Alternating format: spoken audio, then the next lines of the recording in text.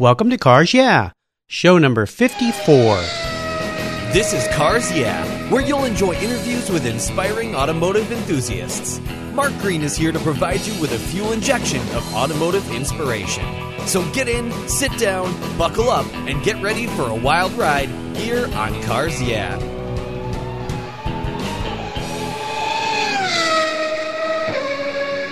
Do you love vintage cars? Then go to carsyeah.com and get a free copy of the fantastic Filler Up book. It's a full-color ebook filled with fuel filler fun, with over 60 color photographs of vintage cars, plus inspirational quotes from some of the most famous automotive enthusiasts of all time. Simply go to carsyeah.com, click on the free book button on the homepage, and download your Filler Up book today. It's free at carsyeah.com. Hello, automotive enthusiasts. Today I'm extremely excited to introduce my special guest, Nicholas Hunsicker. Nicholas, are you buckled up and ready for a fun ride? Hi, Mark. Hans device is on, visors down, and I'm ready to go. All right. I love it. A true racer at heart. Nicholas is an automotive artist that is fueled by passion. He is a fourth-generation painter whose roots and creativity go back to his great-grandfather, who was a classically trained painter. His granduncle was the famous Prince Bira of Siam, who was the first Thai Grand Prix motor racing driver. After graduating from the Art Center College of Design, Nicholas worked as an advertising art director. And after years in the commercial ad business, he kept coming back to his passion, painting and automobiles, and specifically racing. His style, which he calls period-correct art, is bold, colorful, graphic, and has a definitive racing theme. You'll find his work in magazines, on posters, apparel, films, and paintings, including murals and commissioned artwork that hang in some of the most famous collections around the world. So, Nicholas, I've told our listeners a little bit about you. Please take some time and share some more about your history, your business, your interests, and, of course, your passion for automobiles. Thanks, Mark. Well, I guess the passion for automobiles came very early. I mean, ever since I was a kid, I could always remember loving cars, being into cars, drawing, sketching, doodling cars. Father had a succession of Alfa Romeos. So I remember, my first car experience, I remember drawing, basically I grew up in the backseat of an Alfa Romeo. Oh, lucky kid. Yeah, early on you had an Alfa Romeo, a white Spider. And then the car that I remember the most was an Alfetta Giulia 2000 GTV. Wow. And he mounted a little steering wheel in the back so I could kind of drive along. He also had a white Alfa Giulia. So I think that had a big impact on me, especially the GTV, the Alfetta, because it had the tachometer was mounted right in front of the steering wheel, and the speedometer was off to the side. So I always, that kind of felt like you're sitting in a race car, and of course it had a wood-rimmed steering wheel. So I always liked that car quite a lot. I think, as you alluded earlier, from an artist background, my grandfather, he painted probably one of the most recognizable Bugatti posters in the world in 1932, and I was always aware of that poster, and back in those days, I mean, advertising posters, they served a purpose as a communication tool. Then over time, they became art.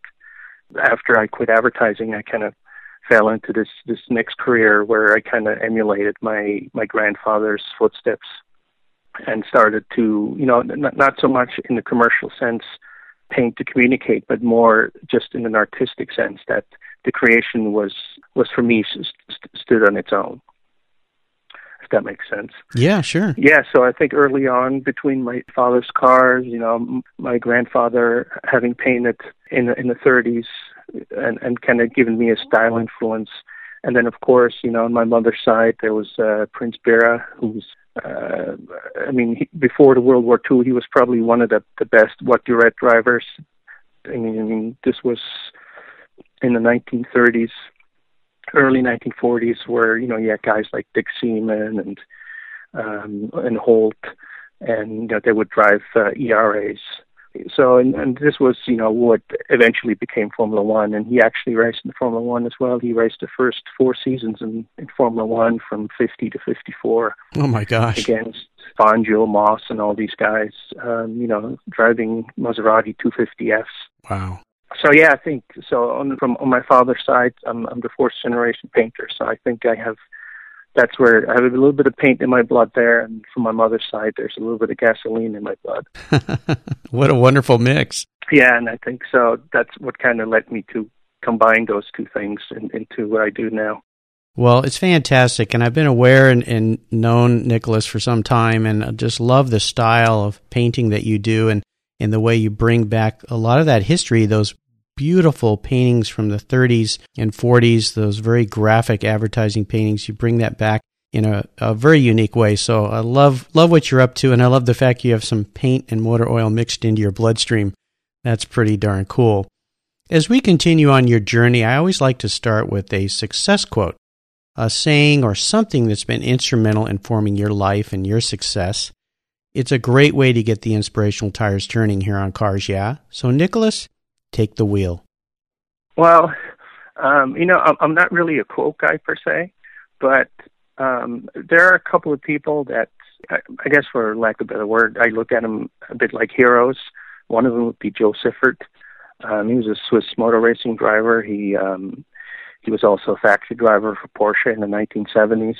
He won a couple of Grand Prix in Formula One. He raced for Rob Walker and BRM and so on, and tragically died in 71 in the Formula One race. But as and being Swiss, I kind of have an affinity for him, and nowadays I'm friends with his son Philippe.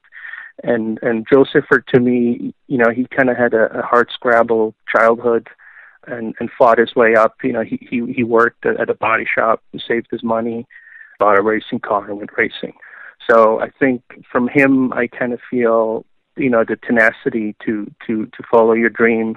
I think that aspect I admire a lot. I guess I kind of apply that to my own career these days. Sure. Nicholas, how have you incorporated that tenacity into your business and your life and your passion around cars and painting? Well, I think one of the things that I discovered very early on is that I kind of had to be true to myself. There's a lot of artists out there. In the beginning, I tried to find my own voice, voice perhaps in this context is not the right word, more like my own look, because I think if you want to make a living as an artist, especially in the automotive world, I think you have to have your own look, because there's a lot of guys where you look at their painting, that it kind of looks alike, and so it becomes difficult to differentiate yourself. I think, early on there were some people who perhaps didn't get it, what I was doing, because they thought, well, it looks like a poster, so why would I buy a painting of something that looks like a poster? But, in my mind, I thought I was on the right track, and I really wanted to express myself in that way. And also I was influenced by my grandfather, who, if you look at his stuff, like the Art Deco painting posters, in those days you couldn't print that many colors. An offset, you had maybe 4 or 5 different colors. You couldn't use 20 different shades. That kind of led directly to what I do. You look at my pieces, I usually have a strong background color, and sometimes I use just black, white, and gray, and maybe one more accent color.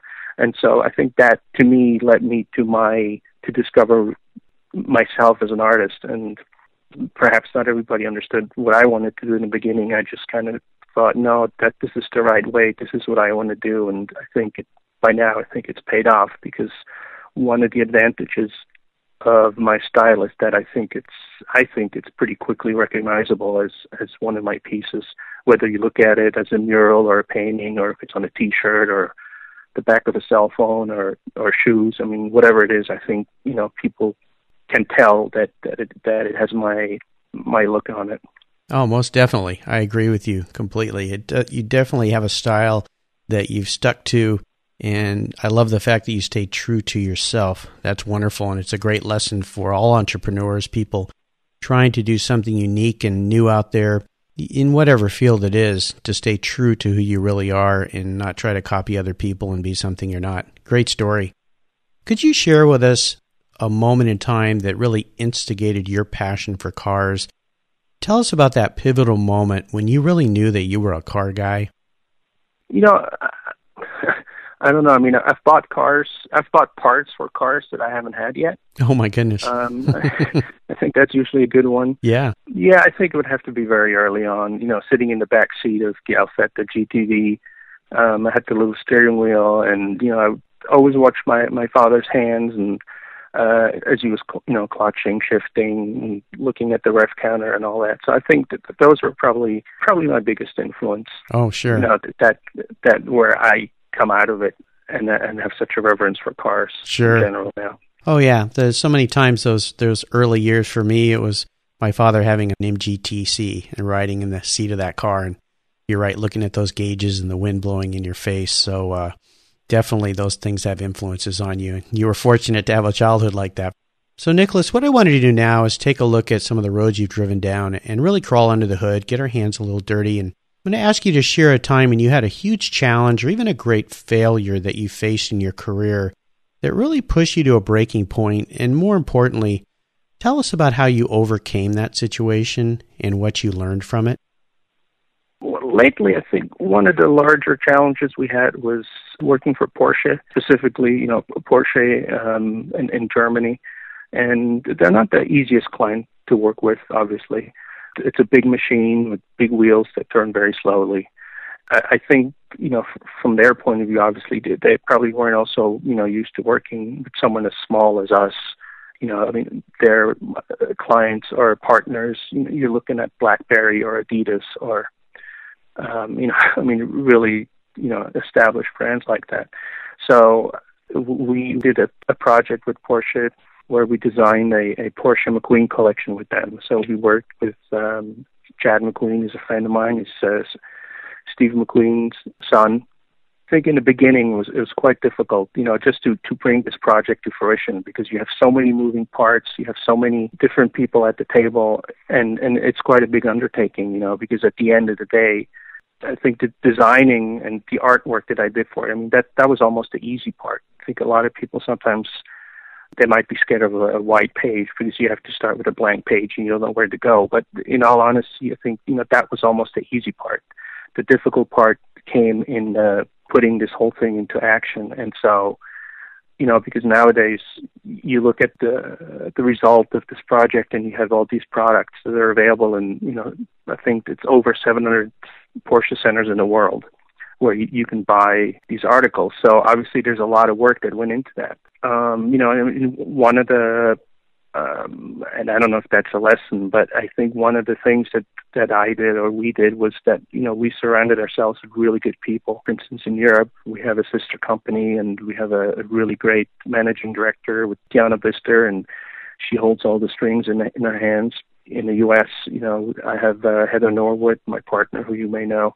Mm-hmm. And, you know, she really, I mean, you know, she really holds all the strings in her hands, and she knows what's going on. And I think that is really a big aspect of that, of such big projects, is to be able to delegate and, you know, trust other people that they can take care of certain things so I can focus on what I should be doing, which is designing and painting and being creative, and not, you know, running after production aspects and little things, because there's so many elements that go into creating these projects.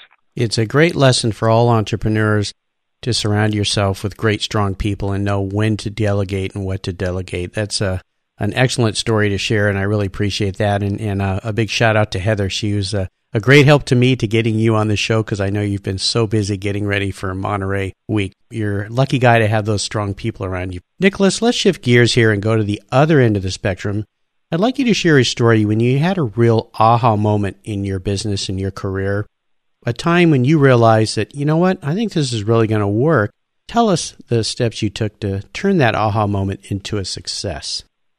I think it came fairly early on. I was still working in advertising. I mean, this was 2007, so about 7 years ago, or 2006.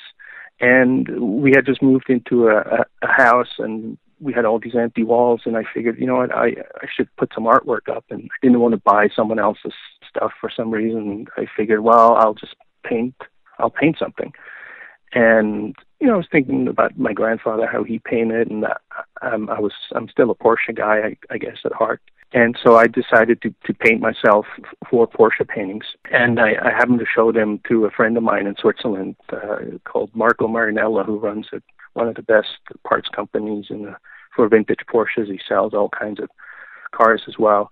And I showed him the paintings, and he says, "Oh, you know what? They're great. I'll buy them." So I painted. I painted 4, and I sold 4, and I still didn't have any paintings for my walls at home. Sure. So I figured, well, okay, let's just paint 10 more. And then, I sold those. And then everything I painted, I basically sold. So, of course, I never got around to having artwork in my own house. But all of a sudden, this career kind of started. So I think that was one moment. I think the other one came with the apparel because, truthfully, I was never really into making apparel. When I was the first couple of times when I went to Monterey and car shows, it was really just with the paintings and the artwork. And a lot of people said, "Oh, you should put this on a T-shirt. This would be great." But I always felt that it would cheapen my artwork, because I thought, "Oh, I'm an artist. I'm not going to, put my artwork on a T-shirt. That's for the gift shop." And I'm not. I don't want to be that kind of person. Mm-hmm. But then it was really Heather who says, "No, you know what? You should really put this on a T-shirt. I think this would make sense." So we actually started out, I think 2010, we went to Monterey for the first time. We had 6 T-shirts in the corner somewhere. Now it's 4 years later, and, we've done shoes, and we're worldwide in tons of shops, and we have all these different licensing agreements, with Steve McQueen and McQueen Racing, Nürburgring, Nordschleife, Rally Monte Carlo, McLaren, Porsche, Golf, Le Mans. So it just kind of exploded. So I think that was a very pleasant surprise where I guess the lesson there is that sometimes it pays to listen to others. Yes, doesn't it? And another shout out to Heather for pushing you that way, right. Because as a buyer of these types of things, what it enables the rest of us to do is touch your art and own your art in a way that we can afford to, because maybe we can't afford to buy a painting or have one commissioned right now, but we can still reach out and have a piece of that with us. And it's a great testament of pivoting and expanding your brand and looking at other ways to open up doors. So I'm so glad that you did that, because I've got a whole drawer full of your shirts and I love wearing them. And lots of times when I wear them to car events, people, "Oh yeah, that's one of Nick's shirts." Or they'll say, "Oh, where'd you get that?" And of course I give them your website and hopefully they go and buy something. So glad to spread the word. Let's have a little fun here, Nick. What was your first car and what special memories do you have about that vehicle? It was a Mazda Miata, red one. And I think it's surprising that, a lot of people think, "Oh, it's a girly car, it's a hairdresser's car," but it's actually probably one of the best handling and most fun to drive cars. If you just take a bone stock car off the showroom floor and you're going to go drive it. I think I had early as an MK1 Mazda Miata. They were so much fun to drive. Mm-hmm. And, it's weird when I go racing, sometimes you just sit around and you talk about what was your first car, and without fail, half of them say at one point or another they owned a Miata. And everyone says the same thing. The handling was absolutely fantastic. It's neutral. You can slide it around. And the gear shift is still probably one of the best gear shifts of all time in a production car. So I think that car is, I still think, still one of the, just in terms of fun factor, I still think it's a hard car to beat these days. Yeah, when I was working in the creative field as a creative director, one of the artists I hired bought one of those first Miatas. And I remember we went to lunch and he said, "Hey, you want to drive it?" I was living in San Diego where it's sunny all the time. The top was down. And I couldn't believe how much fun that car was to drive. I just got out of that thing and went, "Whoa, this is really cool." And I was driving a 911 at the time, which I really love and still love 911s. That was a really fun car. And so that's super. Is there a car that you've sold that you really wish you would have back? Something that is really, seller's remorse has really stuck with you? Yeah, I guess that Miata. The same car. Okay. Yeah. I still, every once in a while you see one come up for like $4,000 nowadays, and you think, "Oh, you know what? This would be so much fun. I should just get a first generation Miata." Yeah, that's the one car I don't think I should have sold. Yeah, well, they're certainly fun, like I said. That's great. Is there a current project you're working on right now that really has you excited and fired up? Or maybe it's all these designs you've just created that you're taking to Monterey this week? Yeah, I mean, we had a lot of fun. We just did some stuff for McQueen and McQueen Racing. What else did we do? We also did some Marshall stuff. And this is kind of an obscure French brand that used to make lights, for racing cars. Some Nürburgring Nordschleife things. But, in general, the bigger projects that we're working on, that we're currently doing, are we're still working with McLaren in England, and we're doing some really exciting stuff with them. Another thing that I'm currently doing, I'm working with Pete Stout at Porsche Panorama, and I write a monthly feature for them for the magazine, for the Porsche Panorama magazine. So once a month I do that. So yeah, and obviously, there's a couple of things in the pipeline that, I can't talk about yet. But I think there's enough for now. You sounds like you're really busy, but and we'll talk at the end about how our listeners can get a hold of you and find out more about you. But I'll tell them, just if you go to Nicholas's website, it's full of all the wonderful things he's creating. And if you're not fortunate enough to get down to Monterey this week for the car events and things, you can always go to his website and find all the items and make a purchase there. He's got a fun website and colorful and bold, and it's a great visit for anybody. Now, Nick, this is kind of a funny question. If you were a car, what kind of car would you be and why? It's weird. I think about that a lot. And also sometimes I think about what cars, if they would, here in the States, I think maybe it's a language thing. All cars are always female. But to me, I don't think that rings necessarily true. So sometimes I assign sex to cars. I think, that girl would be a boy or a girl. Mm-hmm. But if I were a car, I would be a race car. And I would probably be a Formula 2 race car from the late 60s, during that time period when you had graded drivers. Oh, yeah. And so you had all these Formula 1 drivers who would not moonlight, but the Formula 1 schedule, when you didn't race a Formula 1 race, you were in a Formula 2 car. So you had guys like Jack Brabham and Ziffert and Jochen Rindt and Jackie Stewart. They would just drive Formula 2 cars. To me, personally, I think those are kind of my favorite type of cars. Well, they're so cool looking, and when I was vintage racing, I had the pleasure of driving a McLaren M4A that was just, not only does it look cool, that period of car, I believe it was a 67, and it was that McLaren orange, but just a dream to drive. Now, what makes you choose? I know you've got that racing heritage in you, and I believe you do race an older vintage car, but what is it about those cars that just really grabs your heartstrings? I think it's the involvement in it.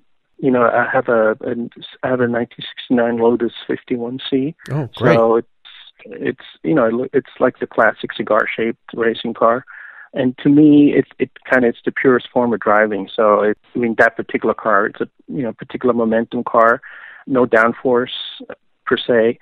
It's very lightweight, and I think you still need to shift. You have it's a dog box, so. But you still need to shift. I've driven a lot of cars just over the years, and I've driven, newer cars. And I think what's missing nowadays is just the involvement isn't there, especially once you get to the paddle shifters, where, I understand, like if you were on the track that maybe you would be a little bit faster if you had a 911 with PDK as opposed to with a manual. But I think the driving involvement personally for me isn't as big. And I think, especially in regards to the racing cars from that era, I think that the element of danger is still there. Whereas I think racing is a little bit more sanitized.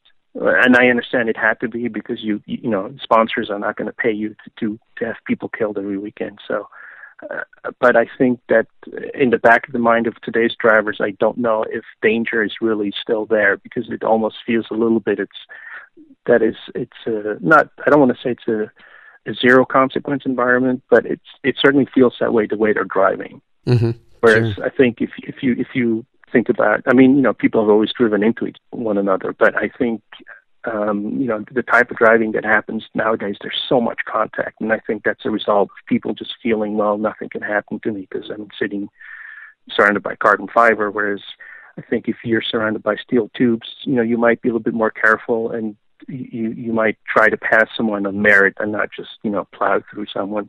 Sure.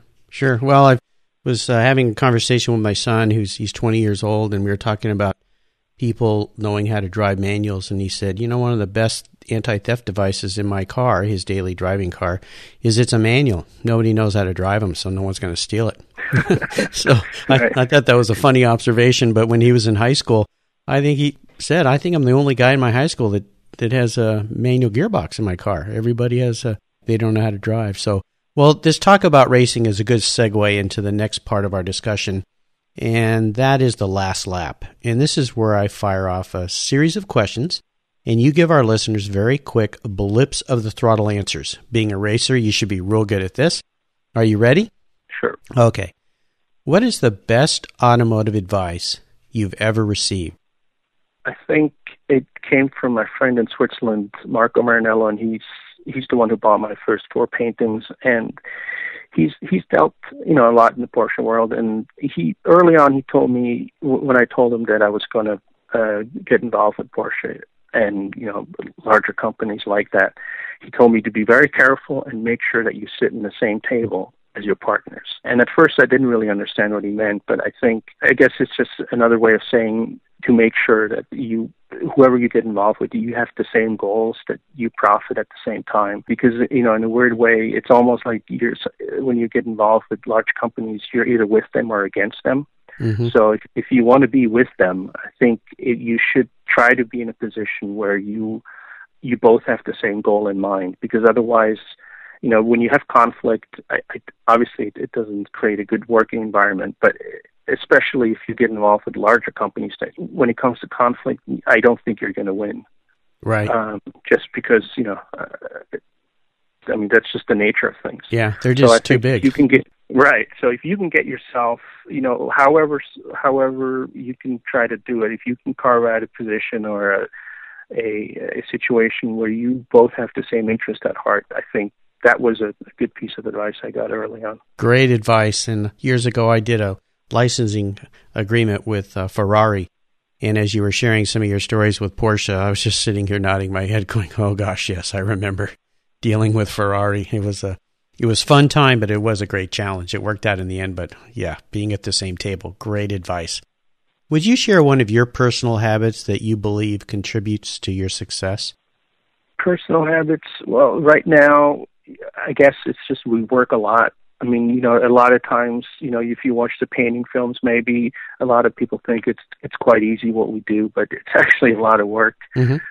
We haven't taken a vacation in 7 years. I think the longest I've gone in that time span without work is maybe like a 48-hour span, which I know isn't very healthy, and we're looking to take some time off, as soon as we can. But I think, I guess it's just the work ethic that, even though we grew quite quickly, but I think it was literally done on the back of hard work. Well, there's no magic potion or no magic bullet. You just have to put your nose to the grindstone. Well, entrepreneurs out there, yes, it is exactly right, and those people that have their own businesses know this.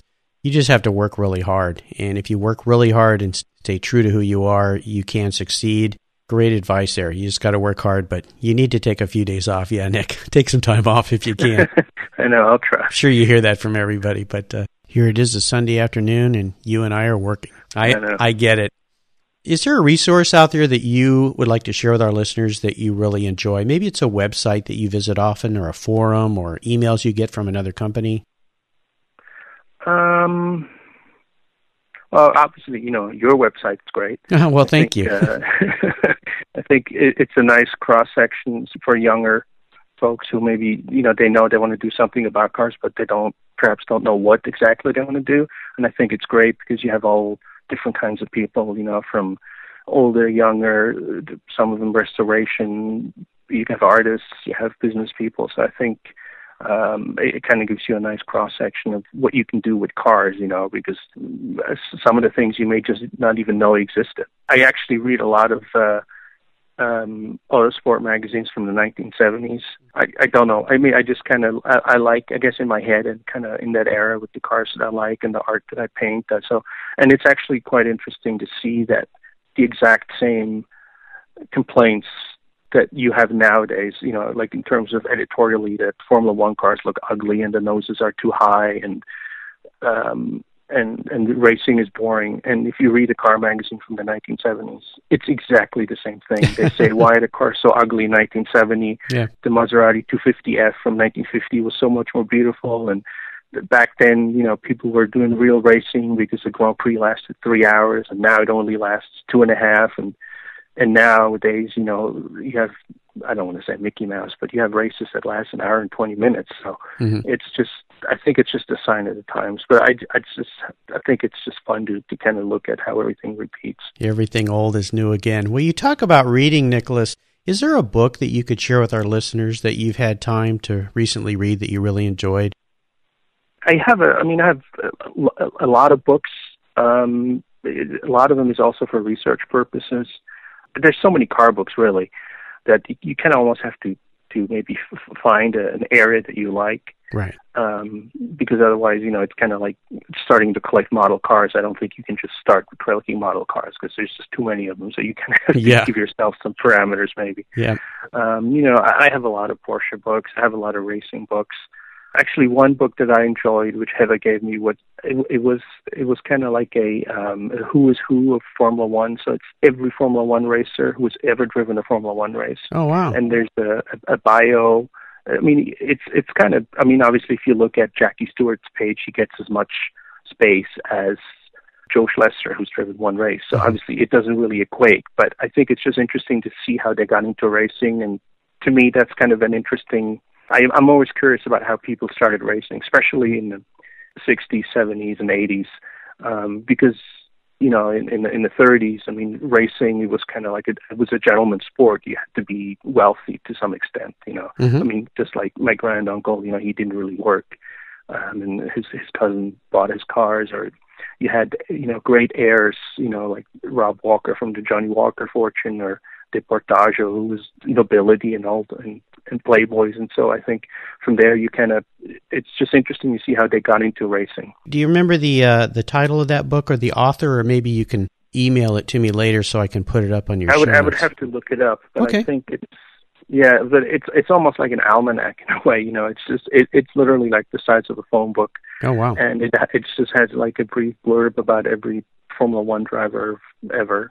I'll remind our listeners that you can find all these resources that Nicholas has shared with us at carsyeah.com/Nicholas Hunziker. And I'll have Nicholas shoot me an email with the title of that book so we can get that up there for you. Okay, Nicholas, we're up to the last question. We're at the checkered flag now. You know what that means? This last question can be a real doozy. If you could only have one collector car in your garage, and this is something you can't sell to buy a bunch of other cars with, and money is no object, I'm going to let you have whatever you want, what would that car be, and why did you choose it? Is this a street car or a racing car? It can be any car you want. Yeah, I mean, I thought about this. Is so difficult for me. I mean, it would have to be carbureted. Mm-hmm. But it's just so difficult to choose. I mean, I have a 68 911 that I absolutely love. At some point I was going to say McLaren F1, but that's kind of almost like it's too easy to pick that car. Well, that's why I asked this question last, because it is a real doozy. It can be a challenge. Some people have the answer coming out of their mouth before I finish asking the question, and others, it's a real tough one. But that's why I ask it. And more importantly, once you tell me what it is, I want to know why, because it is very telling for some people, at least for the listeners. Oh, that's what it is about that car. Right.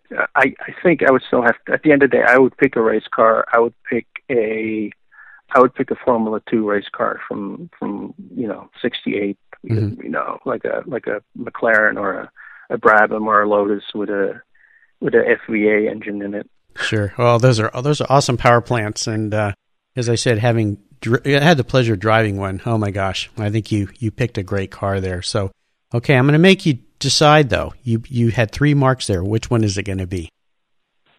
I know. I know I'm evil. I'm sorry. Well, I'm I have a relationship with McLaren, so that would be the easy way out if I just said McLaren. But I think I'm going to go with probably a Brabham. Brabham, awesome. Great cars, great history, great looks. Super choice. Nicholas, you've taken us on a great ride today, and I've really enjoyed talking with you and your stories, and I want to thank you for taking time out of your incredibly busy schedule to be with me today. If you could give our listeners one parting piece of guidance before you drive off into the sunset in that Brabham race car, and let our listeners know what's the best way they can learn more about you and your business, and then we're going to say goodbye. Best way to find out about us if you just go to nicholasunzicker.com. So that's just my first and last name.com. And that's kind of the hub. So from there you can go to check out the paintings, you can watch the films, you can check out the apparel, you can visit all of our partners we do business with. So that's kind of the best place to go. And obviously, if you're in Monterey next or this coming week, we're going to be at the Works Reunion, and so we have a stand there, and we also have a large stand at the track for all 3 days. Awesome. So it will be in Laguna Seca. And one parting piece of guidance for our listeners before I let you go. I think this goes back to the thing we talked about in the beginning, is just to be true to yourself. And if you're an artist, I think it would be good to find your own style. Hopefully something that hasn't been done before. I mean, in my own career, I'm usually not interested to do anything that someone has done before, because I just don't see the point in it. So for me personally, it was very important to find my own style. And, in general, I think if you can put yourself in a position where you can utilize your strengths and your own talents, I think that's a good way to go, because a lot of times when you're asked to do things that you don't really want to do, or you can't do, or you're not interested in doing, the result ultimately suffers. So if you can position yourself, work towards your strengths, I think that's something that worked out well for me, but it's also something that's taken me quite a while to learn. Well, great advice. I really appreciate that. And I'll let our listeners know, if you go to Nicholas's website, and his last name is Hunziker, we've referenced the word films a couple times, and there are some very cool films, very short films you can watch about how Nicholas creates his art. And if you like him on his Facebook page, you'll get some of those emails from him that'll have those little bits and snippets of those films. I'd really encourage you to go check those out. They're really fantastic. You can see how his creations come together right there in front of your eyes. It's wonderful. So again, listeners, you can find links to everything we've talked about today at carsyeah.com/Nicholas Hunziker, or you can just go to the carsyeah.com website, type in Nicholas in the search bar, and his show notes page will pop right up. Nicholas, thanks for being so generous with your time today, your expertise, and sharing your experiences with our listeners. Until we talk again, we'll see you down the road. Thanks so much, Mark. It was a pleasure to be on your show. Thanks so much. You're welcome. Thank you so much for joining us on today's ride here at Cars Yeah. Drive on over to carsyeah.com to find show notes and inspiring automotive fun. Download your free copy of Filler Up, a fun book filled with gorgeous photographs of fuel filler fun, including quotes from more inspiring automotive enthusiasts. Download your copy today, and we'll see you next time on Cars Yeah.